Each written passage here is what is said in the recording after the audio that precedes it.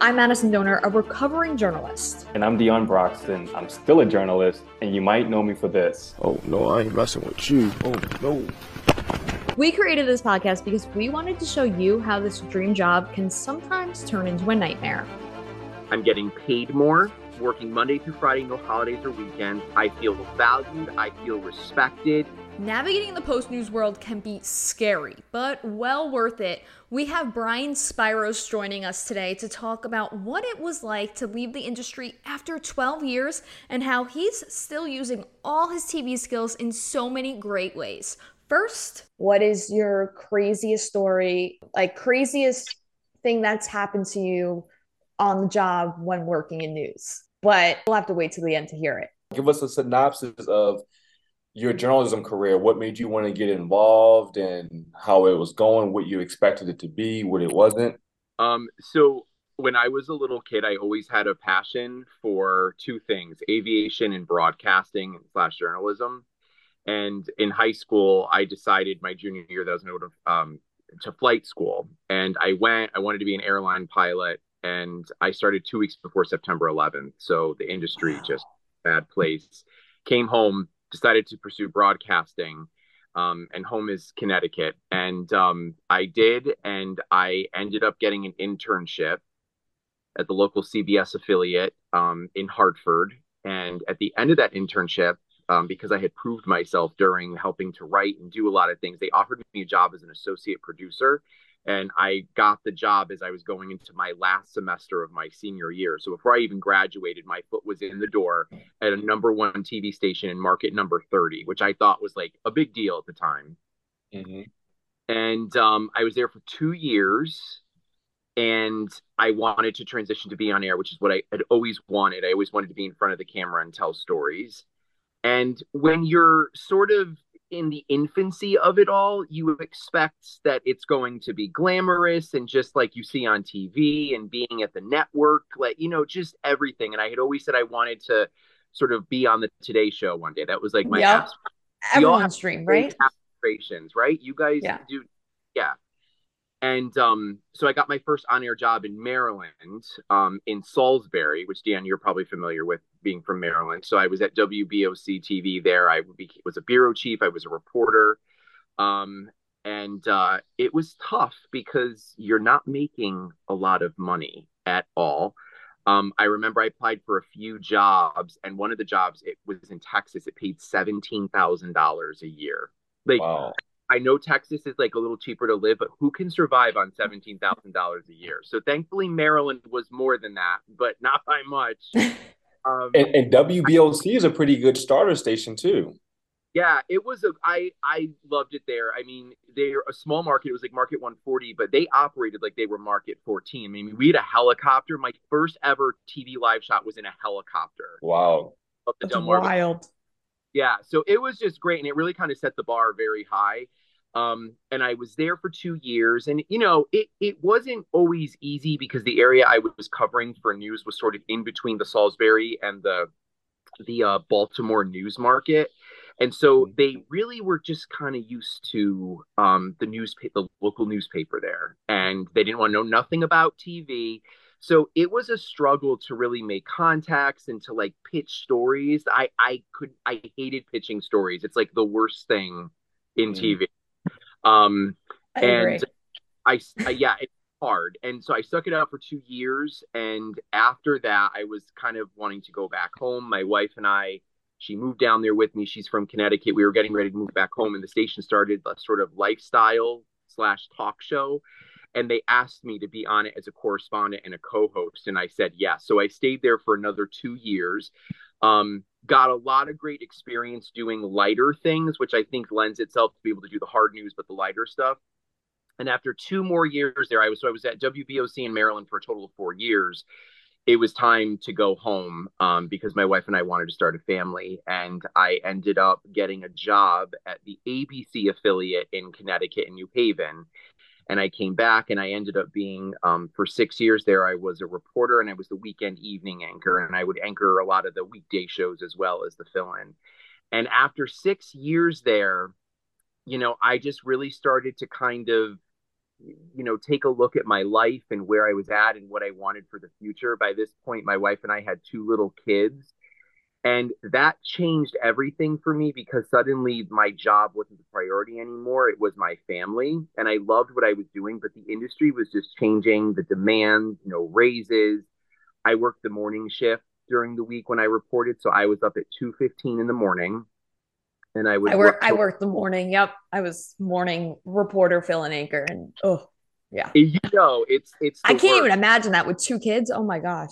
Yeah, it would be rough. And like I would get up to go to work and like my wife's up with the kids and they're crying and I'm like, sorry, I got to go to work. So I would leave and I was a zombie because I was up helping her throughout the night. So it was just, it was a lot. And then I finally kind of said, you know what, some things had happened and I was like, I think it's time for me to sort of take my skills elsewhere. So that's kind of sort of my transition. I spent a total of 12 years in the business, from starting with my internship up until I left in March of 2020. Wow. What was there a specific breaking point? I know kids were involved, but was there a specific incident where you started thinking, you know what, this just isn't for me anymore? So I was getting to that point about a year or two before I left where it was becoming difficult because I was working there was a couple breaking points. So I was working weekend evenings anchoring, and it was hard because I would go to work and my wife would be going with the kids to family parties and birthdays, and I was missing out on that stuff. And it really was starting to hit me that like I'll never get these moments back. But for the longest time, my management was saying that they were sort of grooming me to become a next generation main anchor. And so I said, look, I'm in my home state where I grew up. I just need to stick with this. There's something bigger for me on the end. And I kept doing that. And then our station got bought out by a larger company and all new management came in. And I think we know what happens when it's kind of like seals the fate for many people because new management comes in. They want their own people. They have their own ideas. It doesn't matter what position you did and how beloved you are. If they don't like you doing this show or that show, they want you out and they switch people around. And the new management came in and I stayed in the positions I was in, but I could just tell that I no longer was on that trajectory that sort of I had been promised prior. And really, I think the biggest piece of advice I have for people in this business is to trust nothing, because even though you're promised something, there's no guarantee you'll ever get it. And so that was a huge setback. And suddenly I wasn't being utilized as much to fill in. And suddenly they were pushing other people ahead of me who they brought in from other TV stations, who the management worked with elsewhere. There was that. And then I think the other big thing for me was, those of us in TV know that February, May, and November are the big sweeps rating months. We're not allowed to take time off. And my son was born in February, so I couldn't help that he was born during a ratings period. And my previous news director always gave me off his birthday when we would celebrate his birthday. And I put in for it in the beginning of 2020 and they denied it. It was the new management. And I kind of went to them and I was like, hey, it's my son's birthday. Like, I always get this off. They've always made an exception. And they're like, no, you have to work. They're like, have his birthday then on a weekday, which I was very upset by. And it was a couple weeks later, I went in for my contract. My contract was up and we went in to kind of talk. And the news director looked at me point blank and told me, he's like, first, I'm going to bring up you requesting off your time in February. Your son's birthday is an inconvenience to the news industry. And when he said that, I was like, it took everything in me not to get up and literally just go at him. Yeah, and flip the table. Yeah, I'm like, you like, don't talk about my family that way, like my son. And I knew at that moment, I was like, this is just not going to work anymore. Being pushed aside, it's a hard business as it is because you're constantly entrenched in the negativity of the news and all the bad that's happening in the world. And I don't know if this happened to you guys, but like you start to like inherently take that on emotionally. And it's very difficult when you're at shootings and murders and house fire. Like it's hard. Yeah. No, it's absolutely hard. And a lot of people don't realize, like, you take your work home with you and it takes a while to like actually process it, because then the next day it's like, oh, all right, new story. And you're like, wait, I was just covering a murder or a house fire. Like, wait, Yeah, it wears on you. And so that meeting, when that comment was made about my son, immediately started to go south. I was told that I was basically ripped apart my job performance, and I don't like to speak highly of myself at all. I'm very modest, but I was really good at what I did, and I took such pride in my work because it wasn't just my home state. My family and my friends were watching, and like Yeah. I took pride in knowing that. And they ripped apart my work, the news director did. And then he told me that I always looked disheveled on air, which was the furthest thing from the truth. Every like people I tell that to, like till this day, are their jaw drops because they're like, you always were so like well put together and groomed. And the reason he said all this to me was he then handed me a contract and said, you're on performance review. We're giving you just a 1 year contract with no raise. They Wow. basically validating them. And I would have had more respect if they just said, look, we can't give you a raise. Here's a Yeah. contract. And it was at that moment that I said, you know what? I can't do this anymore. I can't live in limbo every year wondering if I'm going to be renewed. I don't want to, wait until I'm in my 50s and I have kids in college and they can me for no reason. Because we know in this industry, people get canned for no reason because you're making too much or someone doesn't like you in, being the main anchor of the evening shows. And I just felt like there was so much uncertainty. And with a family and a wife and a house, like I said, I need to find something that gives Stability. security for the future. And so it was at that moment that I said, I have to get out. No, So good for you though, because a lot of people would probably have taken that contract and been like, "Oh, all right, well, I want to stay in this industry. All right, I'll keep working at it." Yeah, Like exactly. it's hard to like actually just accept, like say, "Okay, no," like accept it and like walk away from it. Right. And it was hard. And then also 2 days later after this had happened, and I got very depressed. Like I felt like I had a target on my back at that point. Like they were trying to push me out. And when you see it happening to other people over the years, you're like, I hope that's never me. But then when you're in that position, you're like, I can't believe this is happening. Yeah. But the news director called me back in his office 2 days later and he was like, I think we got off on the wrong foot. And I blatantly was like, no, you got off on the wrong foot. Like you're the one that came at me.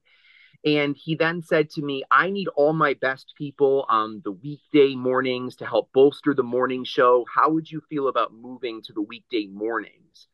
And I'm kind of like, you ripped me apart 2 days ago, but now you're saying I'm one of your strongest people and you want me full time Monday through Friday on the morning show. And I said, and you're basically telling me you're going to take me off the anchor desk. And what I found out later was that we had a photographer coming from a different state and he had a girlfriend who was on air. And he basically, from what I heard, allegedly, said that he would not come to the station unless they gave his girlfriend a job. And so they were trying to push me aside to give her the anchor slot. wow. And I was just so infuriated by that even more because I'm like, here I'm from this state. Like I'm born and raised here. And in each state, like people like watching people who are from there and there's a connection. You're not just passing through. And you're going to push me aside for someone who, you know what I mean? Who's just like, let this person come in the door first and like earn that position. And at that point, I told him I would think about it. But then behind the scenes, I was already orchestrating my exit strategy. Yeah. I Don't you think agree? Don't you agree that when you're a hometown person, management will try to get over on you because they know you want to stay home and they feel like you won't put up as much of a fight because you want to stay there versus someone who's free to just go anywhere they want? Yes, I agree with you because they kind of hold you over a barrel, Dion. They kind of know that like you're here, you're rooted, you have children, you have family. Like you're not just going to get up and leave versus someone who's maybe not from here, they're single, they have the ability to just pick up and go rap quickly. I agree with you. They kind of know they have you cornered. So there's pros and cons to it all. what are you doing now? So let me tell you the story about how I got to Interesting. So in the midst of everything going on in January of 2020, I basically here in Connecticut, one of our main TV anchors who many of us grew up watching, her name was Denise DeCenzo. She passed away unexpectedly at 61. She had a heart attack at home and she died. And I worked with her when I was at the CBS affiliate as a producer. And she was a huge mentor of mine. And it was just the whole state was in shock. And I had actually gone to the funeral And I ran into one of my former colleagues who I worked with when I was a producer, and she was working for a healthcare company in Connecticut. She got out of the business, and she was like, I love it. It's wonderful. And I said, I've been thinking over the last few years what my plan B looks like. And if anything comes up, let me know. And it was literally a few days later that I had the first contract negotiation. And then 2 days later, was in the office with the news director, and he kind of said, "Oh, I want to move you Monday through Friday."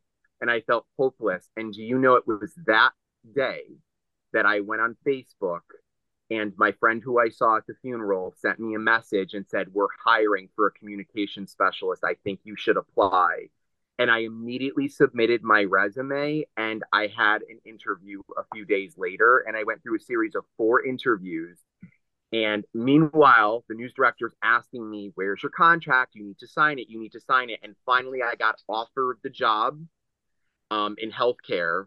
And literally, I got to call the news director that day. And I was like, "Hey, I've been really thinking on it, and I'm not re-signing. I'm giving you my 2-week notice," because I knew I had another job lined up. That all transpired in the span of just 2 weeks, which Everything happens for a reason. It does. I truly believe that. It really does. And so I'm basically working for a large healthcare corporation here in Connecticut. We have 8 hospitals, and I oversee 2 of them. I'm a marketing manager. I oversee communications, and I have been able to do so many things with this company. I literally brought all of my TV skills with me. I do patient stories. We have integration with all the local networks. So all of my stories are on TV. I'm still on television. They built me a studio in my office where I do Facebook Lives and interviews with doctors for television during the broadcast on the TV stations. I'm moderating panel discussions in front of 250 people with a panel of 6 doctors. Like, I literally am in a job where every skill that I acquired over 12 years came with me. I'm getting paid more. I'm working Monday through Friday, no holidays or weekends. I feel valued. I feel respected. They invest in me. I've just received a promotion a couple weeks ago.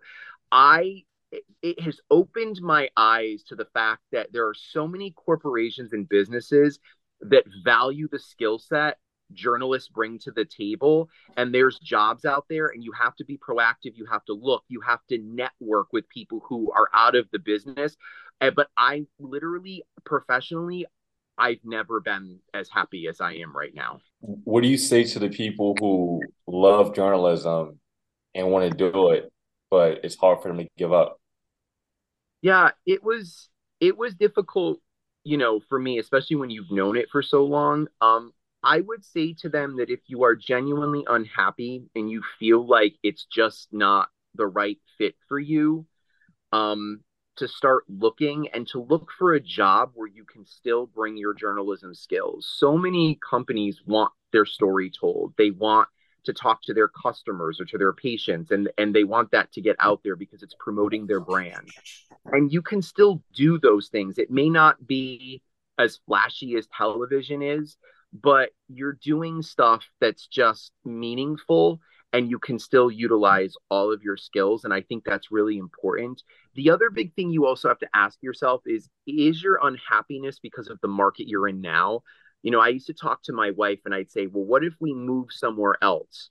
And my wife would say to me, but I feel like no matter where we move, these problems are still going to exist. Like, it's inherently an issue in the industry. It's not just where you are. We could move, to Massachusetts or to Florida or to Carolinas. You're still going to incorporate the same issues of the business.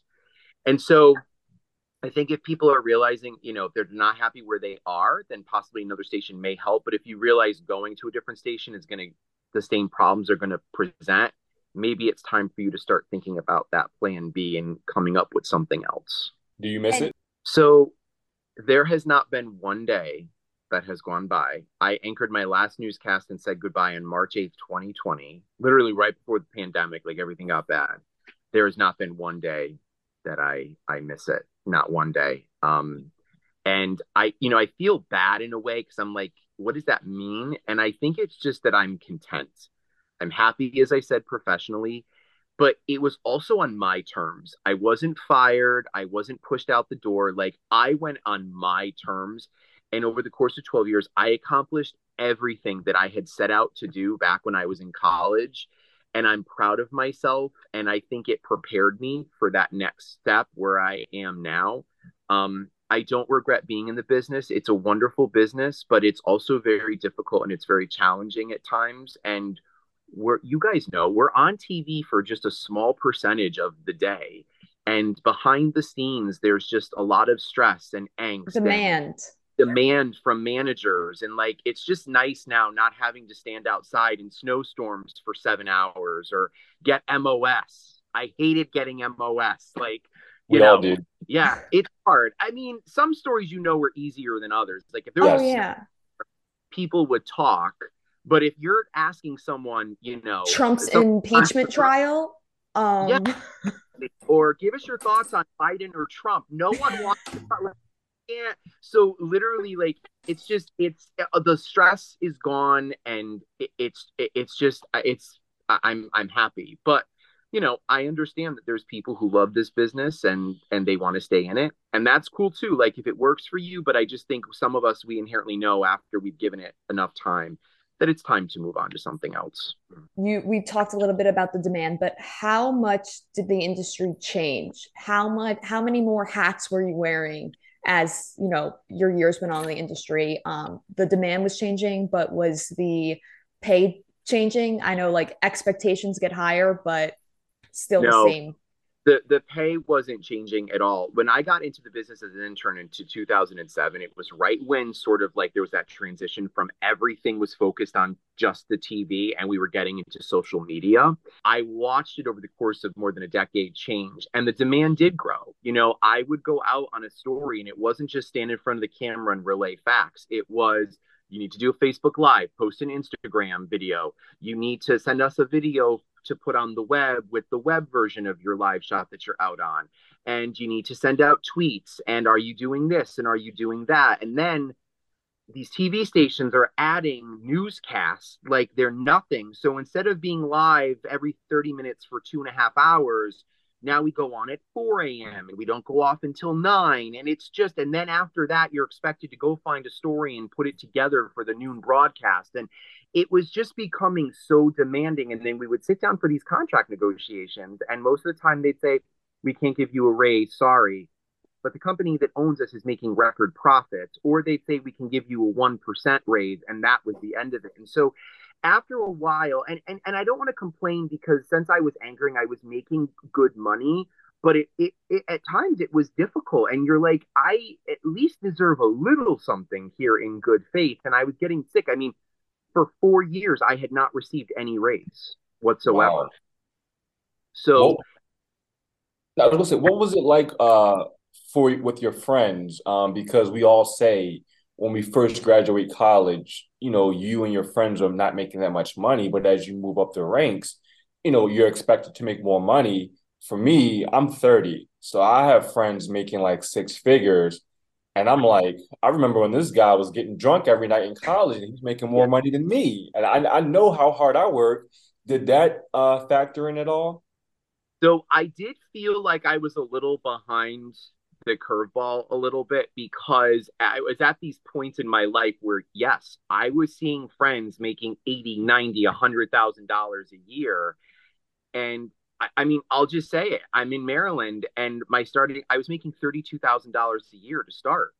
And I honestly feel like where I am now, I mean, I'm very happy with what I'm making and everything, but you kind of feel like you're a little behind in terms of catching up and savings and doing things, because you were making just enough to live, whereas friends were, they were buying luxury cars and they were going on vacations, and I was able to do that. But I'm kind of like, I have this passion and this is how I have to start, and I'm going to make more money as I go up in market size. And I did, but it wasn't as quickly as I thought it was going to be. That's the other thing. People think that everyone in news makes $350,000 a year if you're an anchor. Gone are those days. I know so many friends at the networks, at local news. There's anchors that are making hundreds of thousands of dollars, if not close to $1 million in some of these top 5 markets. and the station gets rid of them and they hire someone who's making a fraction. Like, gone are those days of those high paying jobs. They don't exist anymore. No, because it's such a cutthroat industry. They and people are leaving the industry. They'll take whatever they can get at if they don't have to pay you as much as that other person. Exactly. And not to mention, they're also hiring one man banders who, like, people who go and they shoot, they write, I'm so grateful I never had to do any of that. But there was, for the longest time at my station in Connecticut, talk about that happening. And I'm thinking to myself, I want to be a journalist. Like, I don't want to be out schlepping with the camera and doing all that. Like, because it takes away from your ability to craft a story and to talk to people. Things. Yeah. So you're not even a reporter, you're an MMJ, multimedia journalist. That's what all the job descriptions are. And that's a way for them to save money, because then they don't have to hire a photographer to work. Yes. Yep. So, or they spread out resources. So yeah, they literally won't put reporter in your contract, because if they put reporter, you should have a photo. Yep. Yes, exactly. Is there a solution to this problem in the industry?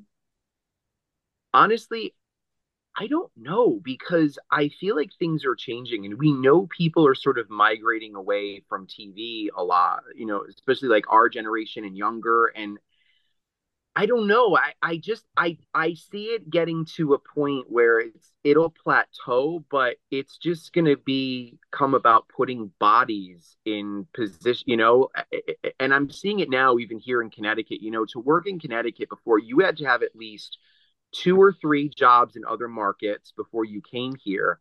And I'm seeing people who literally graduated college, went away for a year in a small market, and they're coming back to Connecticut, and it shows. I mean, people will say to me, what is happening to the state? Like, the caliber of the people they hire, they're right out of college. They can't formulate sentences, which is no fault of their own. They're taking advantage of it.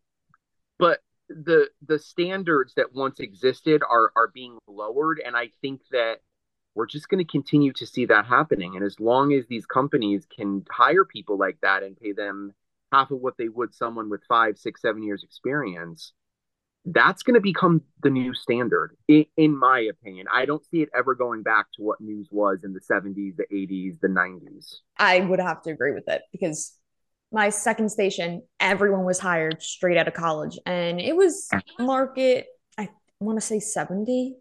But I came there, and it was always so funny, because I accepted the job because it was during the pandemic. It was the end of the pandemic. The company still had hiring freezes. I knew I wanted to get out. So I accepted what I could take. And when I got there, people would say to me, like, I don't understand how we got you. And I'd be like, what do you mean? They're like, you're good. Like, how do we have you? I'm like, I settled, because now it's all these college producers, and they don't know what they're doing. Right. And you would see that too in the writing and just the overall ability. And again, it's no fault of their own. I mean, in a lot of managers hire these people, and then they don't properly train them. Yeah, yes. Yeah. I mean, they just expect it to happen like that. Yeah. And when I anchored the weekend evenings, I would have producers who were like, had no experience, and I kind of would be there, but I would like be training them and helping to groom them and teach them a little bit, at least give them some sort of guidance to set them up for success, because everyone just, throws people in there and then expects them, and then if I read a script on air and some manager would say, well, why did we say that? And it's like, because the producer who has no experience who you hired wrote that. Like, go talk to them. It's, it's just, it's challenging. And this whole conversation just validates why, I knew it was time for me to leave. So what is yours? Trying to think of the craziest thing that ever happened to me. There's never been, knock on wood, I never had anything like major happen to me. I think the craziest thing that ever happened was I was in Maryland, and my photographer and I were out driving around one day doing a story, and we went over this bridge, and the car started shaking a little bit. And we were like, oh, maybe there's something wrong with the tire. Who knows? So we kind of go over the bridge, and we come into this town that's on the water, and we see people coming out of the buildings, like people like running out, walking out, looking up in the sky. And I look at my photographer, and I'm like, Mark, what the hell is going on? And so we pull over to the side and we say to these people, we're like, what is going on? And they're like, didn't you feel it? There was just an earthquake. And we're like, what? And sure enough, like there were buildings cracked, traffic lights swang, people all over the place. So we're like, this is Maryland. Like earthquakes don't happen here. And I remember calling the TV station, and the managers were at a retreat that day. So it was all these like young producers. And I said, hey, do you guys know there was just an earthquake? And they were like, well, we heard, but we don't know, blah, blah, blah. And I said, well, there was an earthquake. Everyone's saying there was an earthquake. I said, I think I need to shift. This is my story now. And they're like, well, you should continue working on what you're working on. And it was some like dumb story. And I was like, this is my story. I have hundreds of people everywhere. I'm going to get MOS. We're going to get video. Like, talk to the managers. This is what we're doing. And sure enough, they called me and I ended up being the lead that night during the 5 o'clock newscast. I had MOS with like 20 people. It was the best thing. I think that was like the craziest thing. And it really did show. And that's the one thing that I liked about the business, how quickly stuff can change and how you have to pivot and you have to be able to sort of adapt and to identify when something is a story. But that I think was like one of my craziest stories that I've ever done. I mean, little things have happened over the years. And I'm sure you guys have heard a bunch of other like things crazier than what I just explained. But there was never really anything major that happened to me, thankfully. The only other thing was I went to Ireland for the station and we got robbed and had all of our equipment and passports stolen while we were there. That was the other thing I can think of. Wait, what do you mean? Back up. Yeah, wait.